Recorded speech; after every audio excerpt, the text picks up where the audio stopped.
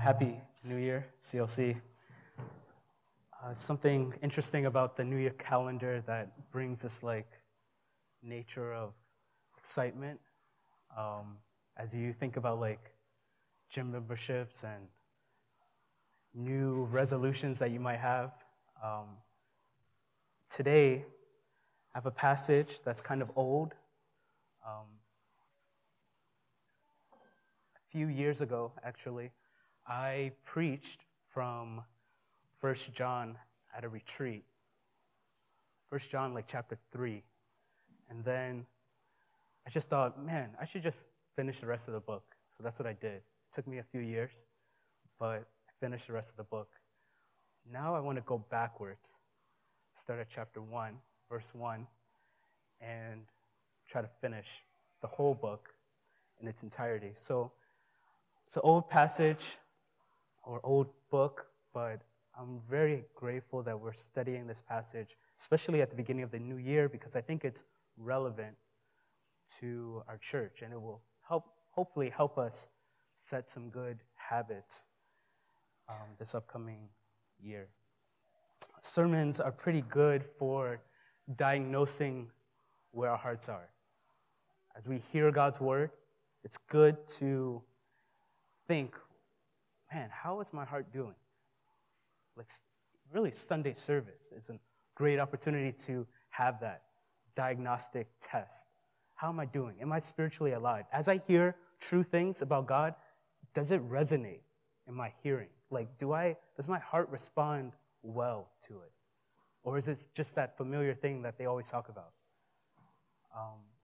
I'm guessing that as we approach this passage, this text, we'll hear things that we've heard before, but again, how does our heart respond to it? Like when Elias, he likes it when I read books to him, but we have to read the same books over and over again. But it's almost like I read it for the first time and he's like amazed. Wow. That red wagon thing, I don't even know all the details, but that story that he's heard so many times before, it resonates with him. He enjoys hearing it again. Read book. That's what he says every night. So as you hear the sermon, as you read through this text, how is your heart doing? How are you responding to God's word? And really, sermons are both diagnostic, like they tell us how we're doing, but they're also the treatment. They help us. As I hear God's word, I can figure out how my heart is doing, and then as I see a need, I can say, God, use your word to do something in my heart. So that's what I want to pray for right now. I'm pretty confident that some of these truths, as we revisit them, they'll be helpful. But I want to pray that God would give us hearts that are open. So let me pray, then I'll read the passage. Father, I pray that you would make your word plain, understandable, relevant. I pray that you would give us open hearts, ready to receive. Magnify your Son, Jesus. And God, unite those who place their faith in him. Make us one. Make us unified for your glory and our joy. Amen. Our passage comes from 1 John. I'll read the verses, only 4 of them. 1 John 1, verse 1, that which was from the beginning, which we have heard, which we have seen with our eyes, which we looked upon and have touched with our hands, concerning the word of life, the life was made manifest. And we have seen it, and testified to it, and proclaimed to you the eternal life, which was with the Father and was made manifest to us. That which we have seen and heard, we proclaim also to you, so that you too may have fellowship with us. And indeed, our fellowship is with the Father and with his Son, Jesus Christ. And we are writing these things so that our joy may be complete. I want to set a trajectory for where this letter is going. I want to kind of give you a framework for how this letter is developed through the chapters. And I think the best way to do it is to just use the two purposes that John lists in these verses. So I want to go through those two purposes and then try to apply it in our church context. And if you're taking notes, the main point of the sermon, the main point of this passage is this letter is meant to bring people into the family of God. So bring them into, they were out, now we're bringing them in, and to maximize the family's joy. So first purpose, fellowship with us. The first purpose that the author gives doesn't come into verse 3, but just a few things before we get there. First, notice there's no introduction. There's no sense of who wrote this letter. Usually that's a common thing with New Testament letters. There's no greeting.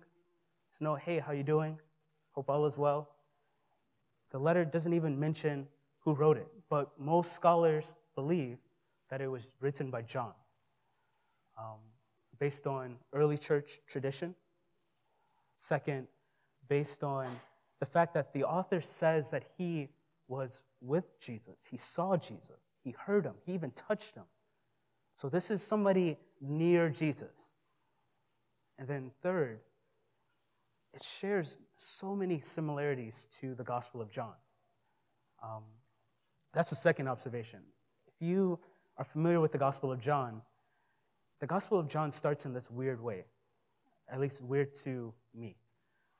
It says, especially verse 1, it says, "In the beginning was the Word, and the Word was with God, and the Word was God." Again, no greeting, no, hey, what am I doing here? It's just, in the beginning was the Word. The Word was with God. The Word was God.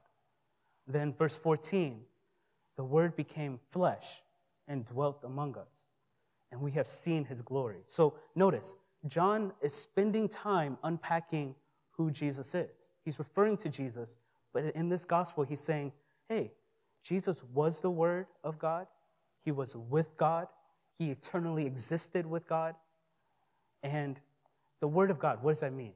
I think I was doing some research, and the best way that I have come to understand it is the Word of God, or that term word, for the Greeks, it would mean something that, it's like this connection between that which was transcendent and that which was material.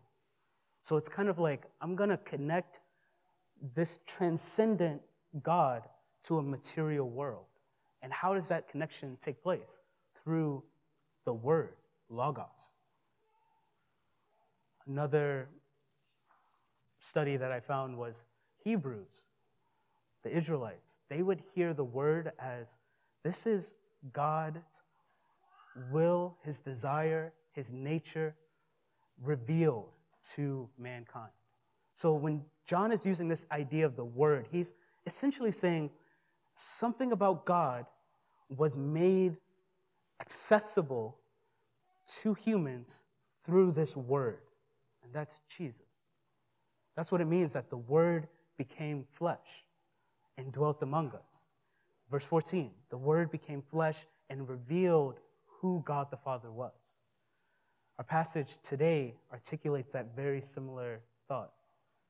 1 John 1:1, it says, "That which we have heard, that which we have seen, which we looked upon and have touched with our hands, the word of life.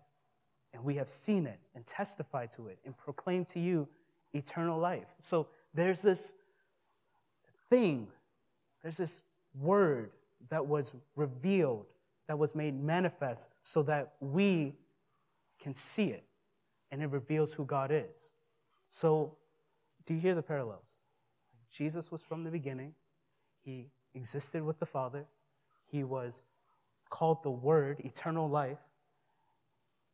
And John is making clear that Jesus is the focus of this letter. In verse 3, it becomes even clearer. He mentions that Jesus is who he's referring to. But I think it's important to recognize John is mentioning that he saw Jesus, that he heard him, that he even touched him, because it strengthens his claim to what he's about to say. He's trying to say, hey, Jesus, everything that I'm going to tell you is about him, and I was with him. I was talking to him. I was listening to him. I was touching him. So if I say something about Jesus, you should believe it. I'm giving you firsthand information about Jesus. And that's important because if you go through the letter of 1 John, you'll see 1 John is dealing a lot with false teaching. People who are saying things about Jesus that are not true. So what John is trying to do is say, hey, don't believe them. Believe me when I tell you something about Jesus because I was with him. I'm just passing along the message that he gave to me. So John is trying to make clear, hey, listen to me. I'm telling the truth.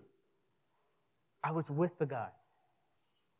That's what verse 3 says. That which we have seen and heard, we proclaim also to you, so that you too may have fellowship with us. Jesus, the word of life, eternal life, came down, spoke to John and others, and John is just passing along that message. And what does it mean, fellowship? So that you too may have fellowship with us.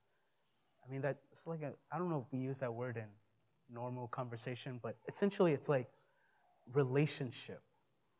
So I can have an association with. We're sharing things together in common.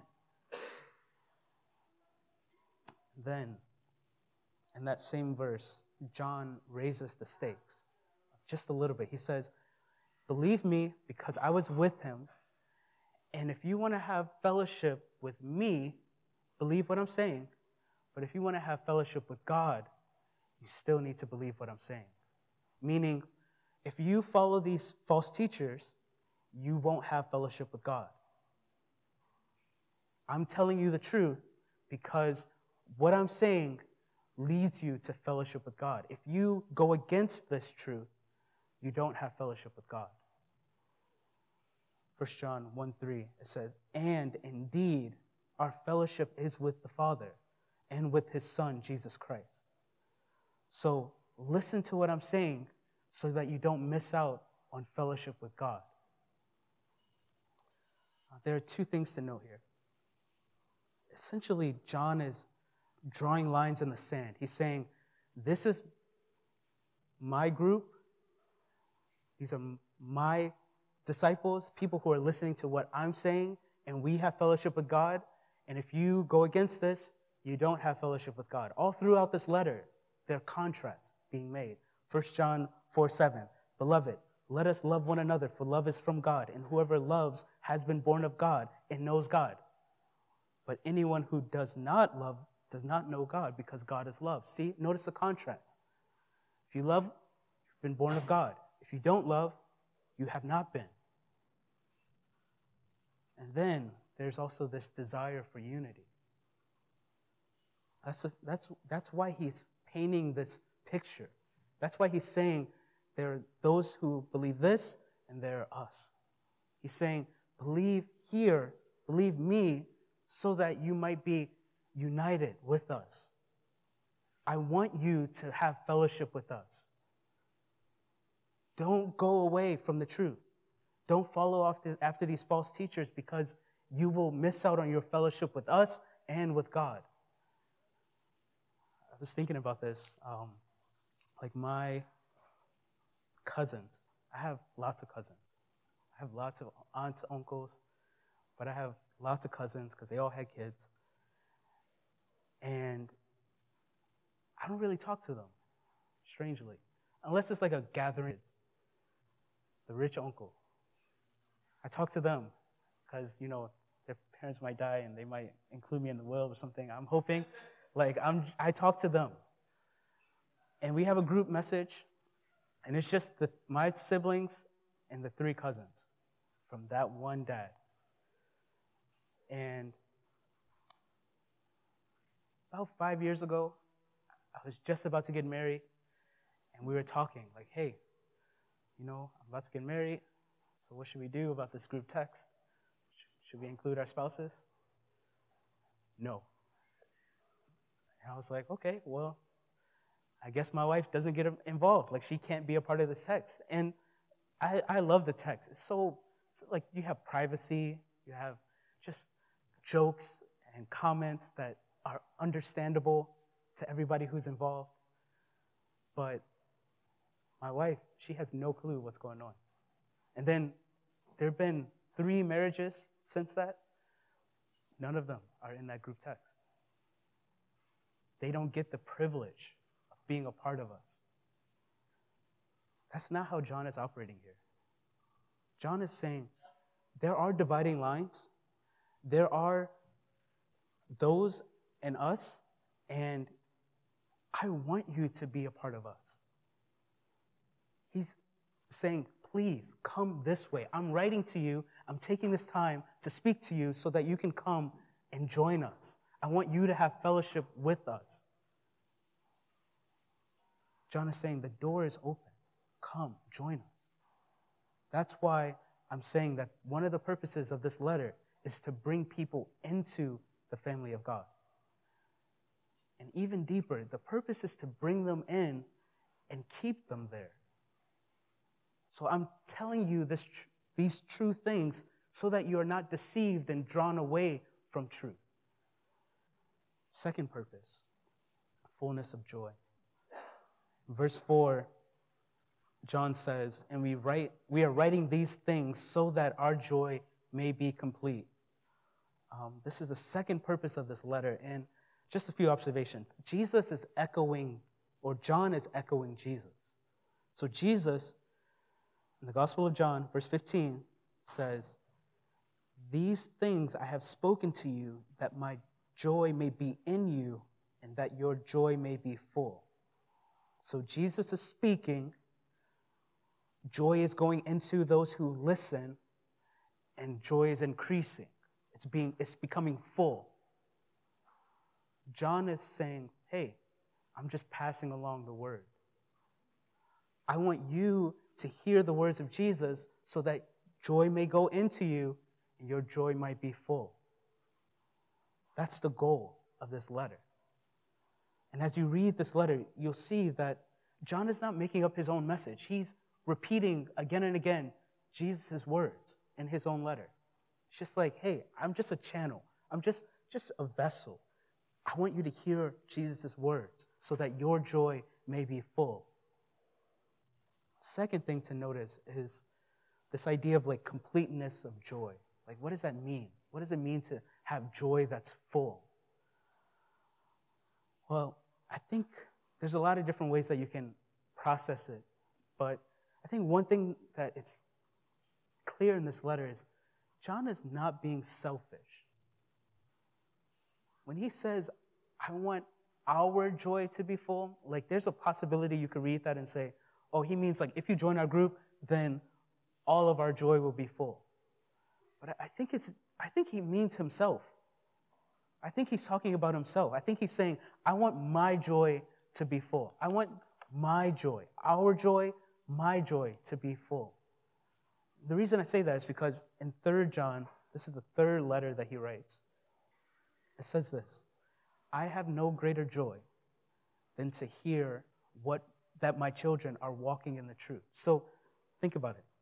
John is hearing that others are following Jesus, and that gives him joy. He's happy. He's delighted in the fact that other people are following Jesus.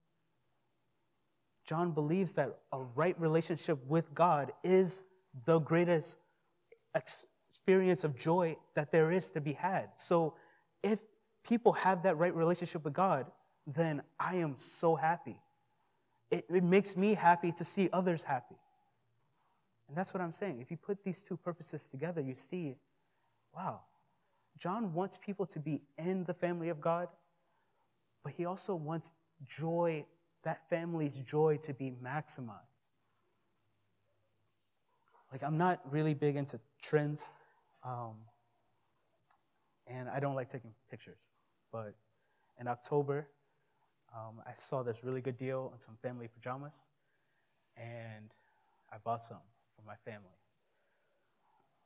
For the kids, my wife, I was thinking, like, this is going to make her happy, you know. She's going to be so happy. So, you know, October came and went. November came and went. We never wore the pajamas. They're just sitting in a drawer. And then I thought, oh, I'm going to Chicago.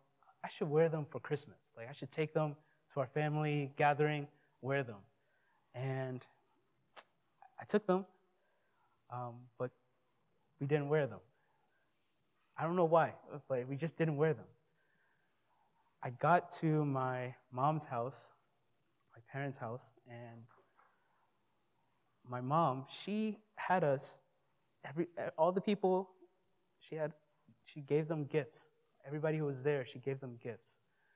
And she had us open them all at the same time. And guess what? Family pajamas. Family pajamas. Like, lots of family. It's multiple family pajamas. Like, I think I had maybe at least 2, maybe 3 pairs of pajamas that were all matching everybody else in the room. It was crazy because my sister-in-law was visiting from the UK. She got family pajamas. Like, everybody got family pajamas in that room. For some reason, I was kind of annoyed at that because, I don't know, like maybe it was because like I thought it was lame in that moment, or maybe I was just jealous. Like, man, look at my mom. She's like showing out. I got family pajamas for my family. She gets them for the whole family. But then I heard my family like just expressing such great gratitude and thankfulness. And I was like, man, I guess something's wrong with me. Okay. And then they were like, man, these pajamas are so soft. And I touched one of them, and they were so soft. It was crazy. It was the softest pajamas I've ever had in my life.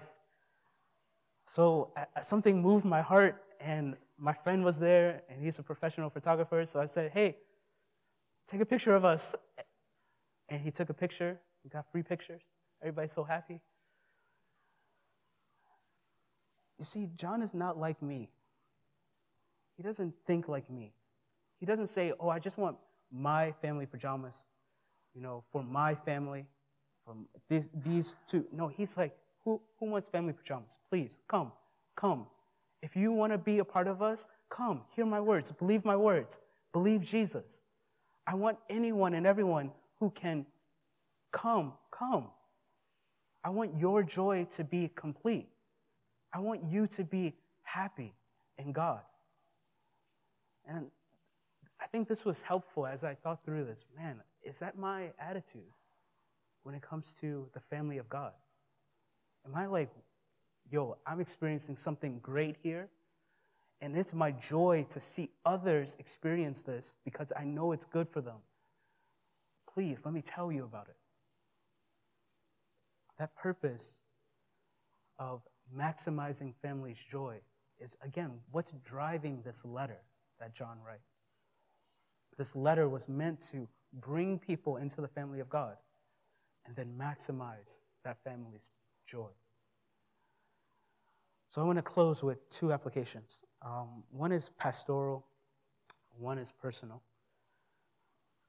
Pastoral. So as I was studying this passage, I was just noticing some thankfulness in my heart for CLC and the pastors and the various leaders.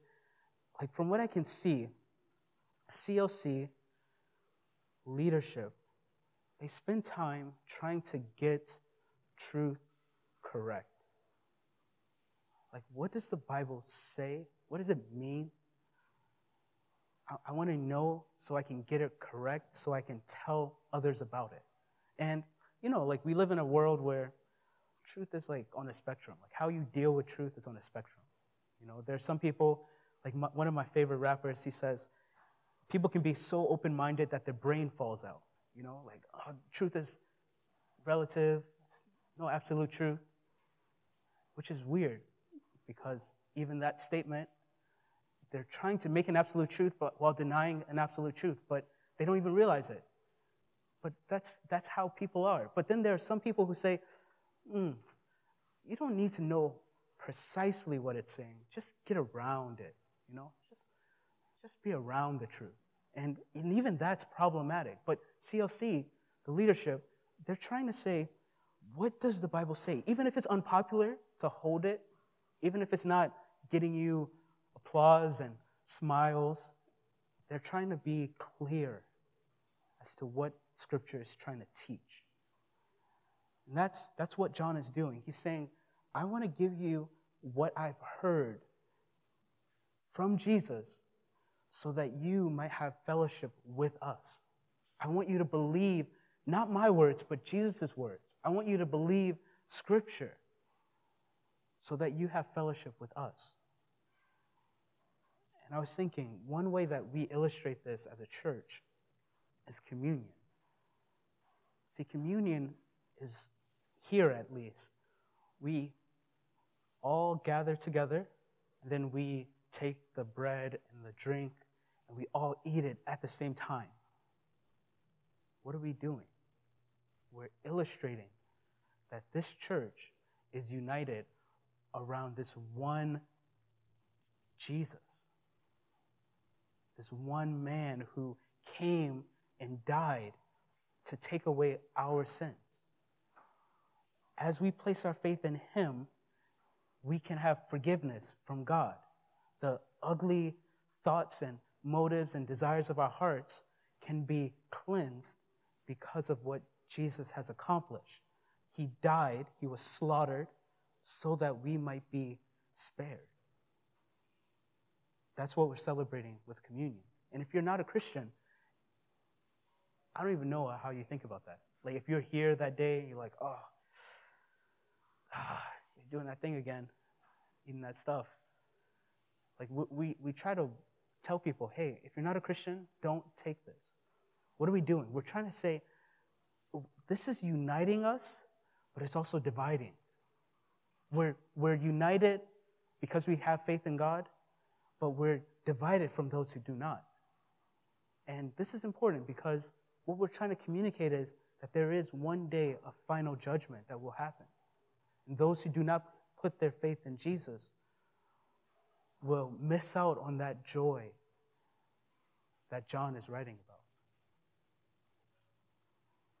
So think about this unity and division at the same time. We're united, but we're also divided. And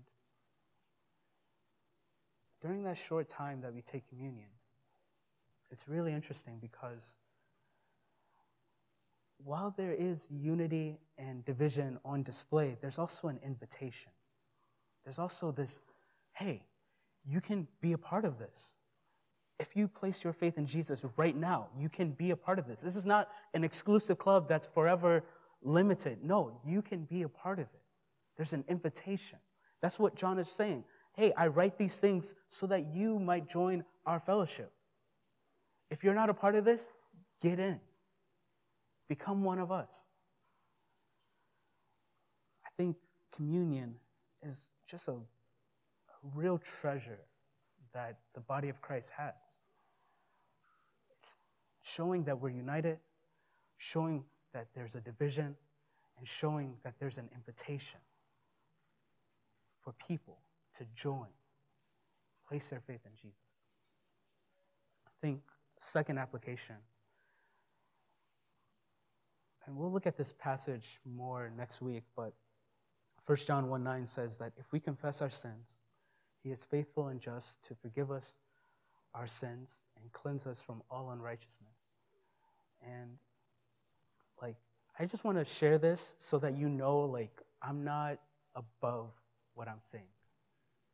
I'm not above this text. I'm not preaching as though I have it all together. Okay? So I'm going to share something, and hopefully you understand, I'm trying to apply this with you guys.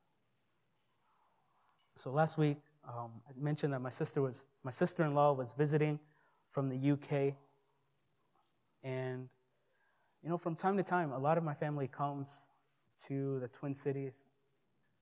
And when they come, I get a little nervous if they're going to stay until Sunday. Because if they stay until Sunday, that means that they might want to come to CLC.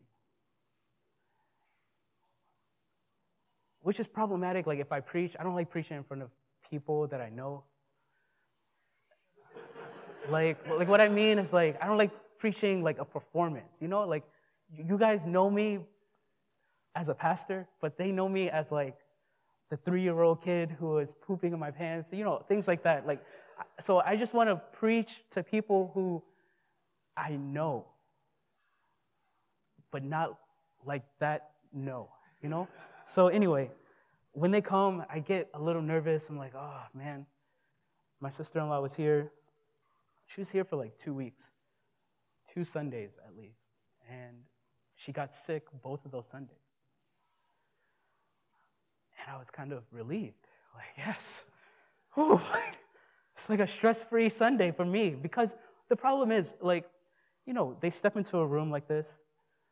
They're not Asian. So they're just like, what is happening? Why, Thomas, are you doing this to me? And I'm just like, oh, this is my life. Like, this is what I've grown accustomed to. But they don't necessarily make that adjustment that quickly. So when they don't come, it's like stress-free. I ain't got to worry about what's happening. When they do, I'm like, hey, come on, okay, do this, don't do this. You know, they're going to do this. I'm trying to, like, give them a speech and all this stuff. Like, I just want to live my life and be free. The problem that I had to face as I was studying this passage is I think there's something wrong with my heart at times. Like, there's something wrong with my heart. So, one, there's kind of this, like, divide with CLC. Like, oh, I'm not like,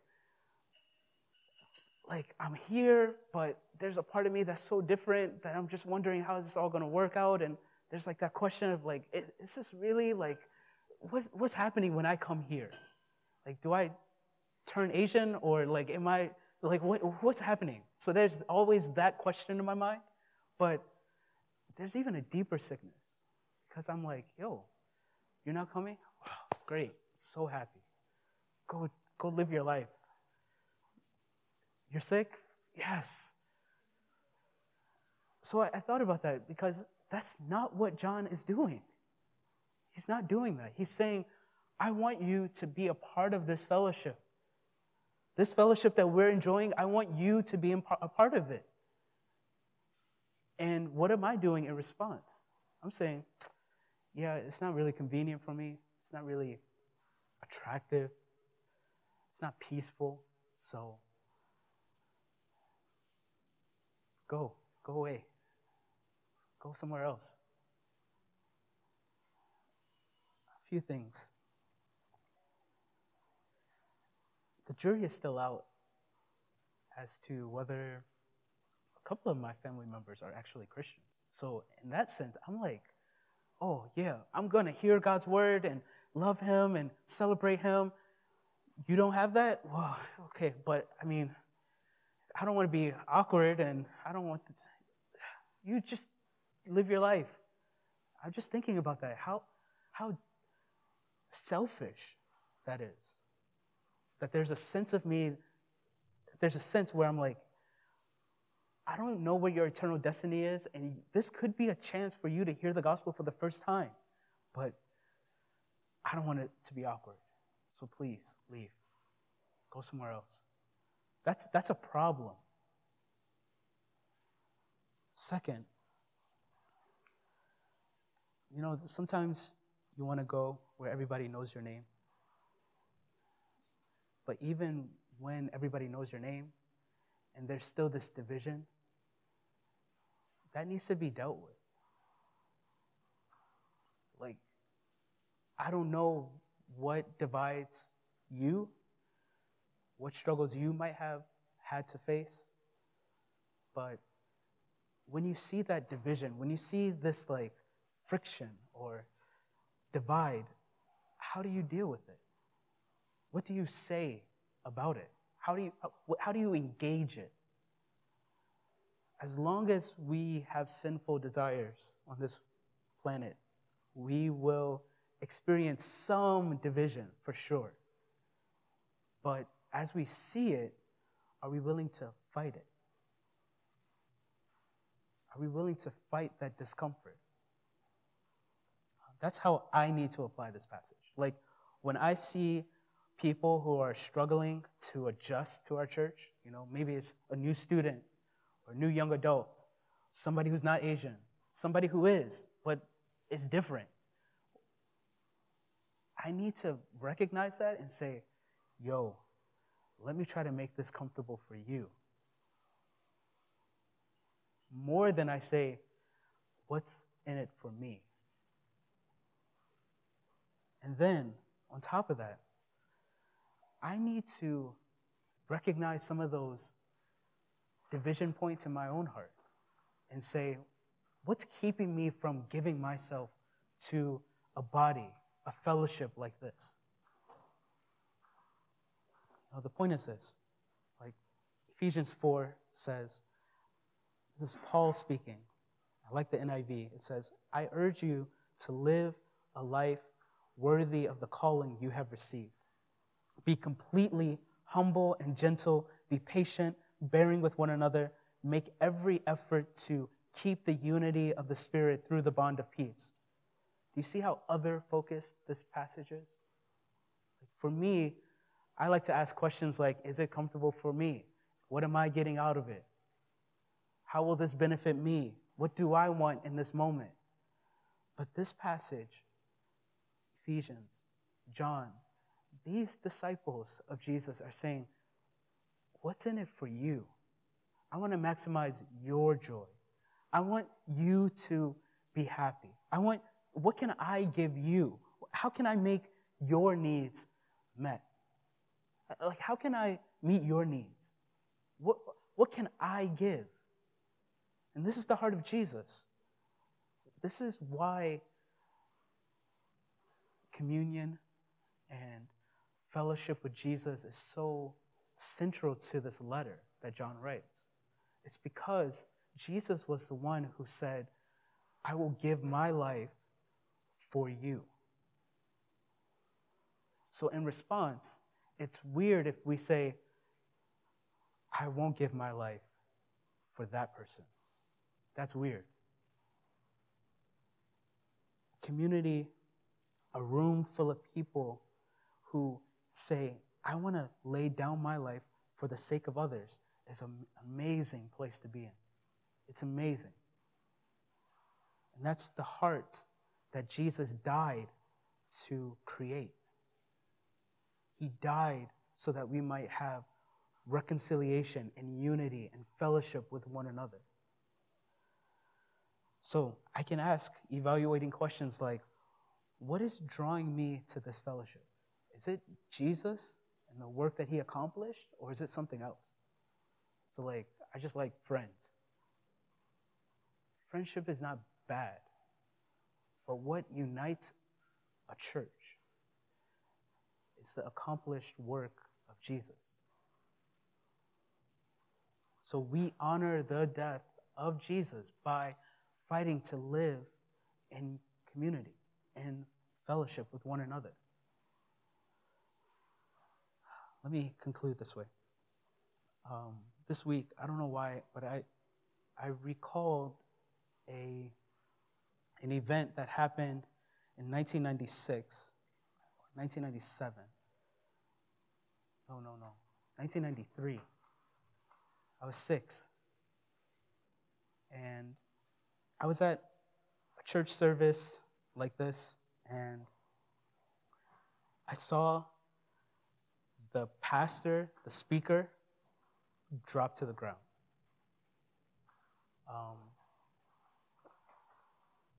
Later on, I found out that he had a heart attack, and I never saw him again. Like, I never saw him alive again. He died. I don't know if he died in the pulpit or if he died, like, in the hospital or in the ambulance, but he died. And I was thinking about that because, encounters with his wife are so encouraging. She's always like, yeah, when she talks about her husband, she's like, yeah, he died like preaching the gospel. He died sharing God's love. And that encourages me because I try to take preaching seriously these days. Like, okay, preach as if I will never preach again. That's what I want to do. So as I've been meditating on that, I've been thinking, I don't know how much time I have. Like, I could drop dead today. So how do I think about the time that I have? What do I want to do in my last breath? It'd be nice to do something for the Lord, instead of like watching YouTube. So that's what's motivating me as I preach. But I think that can motivate all of us. As we live our lives, whether it's in our workplace, school, in our family, wherever it is God has placed us, what are we doing? What's driving us? What are we hoping to spend our lives for? And just like John does, he has this message that he believes in. He places his faith in Jesus. Like, let's do that. Let's believe in Jesus. But then let's proclaim it. Let's not hoard it. Let's not keep it to ourselves as though we're the only ones who need it. No, there are others who need it. And then let's work hard to fight our desires so that we live in community together. Like, there's so many different things that divide a church. I am aware of many. But all of those things are able to be overcome because of what Jesus accomplished at the cross. Let's pray together. As I mentioned, John writes this letter to bring people into the family of God. As they hear the message that he proclaims about Jesus, they are brought into the family of God by placing their faith in it. But he also wants to maximize their joy. So let's pray. However God is calling you to apply this passage and to think about different ways you can apply it in your own life, let's pray that God would help us to hear the message, to be proclaimers of the message, and to fight for unity. Whether that's fighting the sins in our own hearts or fighting to love those who are different than us, let's pray that God would help us. So let's take a few moments and we'll close with a song. Sing a song that the lyrics always resonate with me. It says, prone to wander, Lord, I feel it. Prone to leave the God I love. Take my heart, seal it for your courts above. It's crazy how Jesus sought us while strangers, wandering from his family. He sought us, he rescued us, and yes, we still have this battle, but God is able to keep us. He's able to unite us. So let's stand and we'll sing these truths out to God and to one another. Let's close our time in prayer. So, as we, go into a new year, it's another new year for our church. And obviously, in the way that we want to grow spiritually, personally, we also want to grow together as a church. And, one thing that I'm more and more becoming thankful for is the fact that we have other pastors in our church. And I'm thankful for Pastor Thomas, who can definitely offer a different perspective on a lot of different things because he is, different, not Asian, and things like that. And so I really appreciate that. And definitely, there are a lot of different ways that we can grow together in our church. And then, but it's a process, and we want to continue to do that.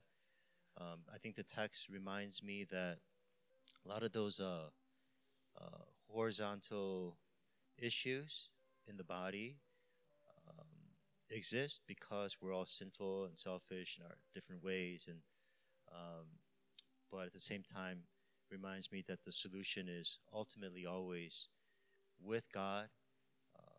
As we grow in our fellowship with God, just the work of the Holy Spirit inevitably, naturally allows our hearts to get bigger so that it can encompass a wider variety of people. And the nature of that heart becomes different as well as we become more and more like Christ.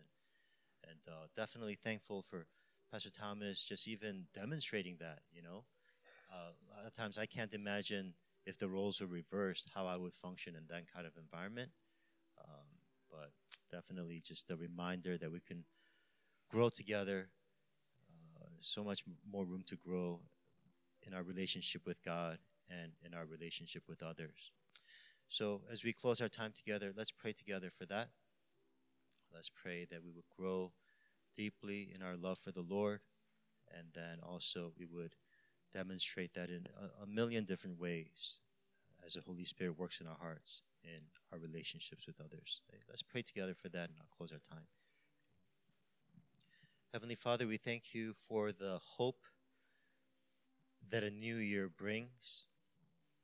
But even beyond that, beyond the calendar hope, we thank you for real, genuine, spiritual heart hope that comes through Jesus Christ, as we realize that Jesus actually came to this earth and became a man and accomplished what he did in this life and on the cross, so that we can have a real, existing, ongoing fellowship with the God of the universe.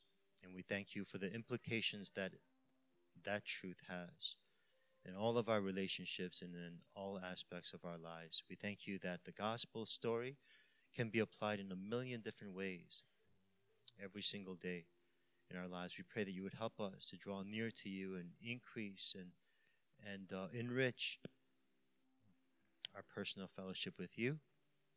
And we pray that that would be manifested in our fellowship with others, in the joy that we are able to contain within our own hearts that can be expressed to others around us. Really help us to grow together throughout this year. May you be glorified as we pursue more of Christ. Now may the grace of our Lord Jesus Christ, the perfect love, the love of the Father God, and the fellowship and the strength and the power of the Holy Spirit be with you, God's people, both now and forever. Amen.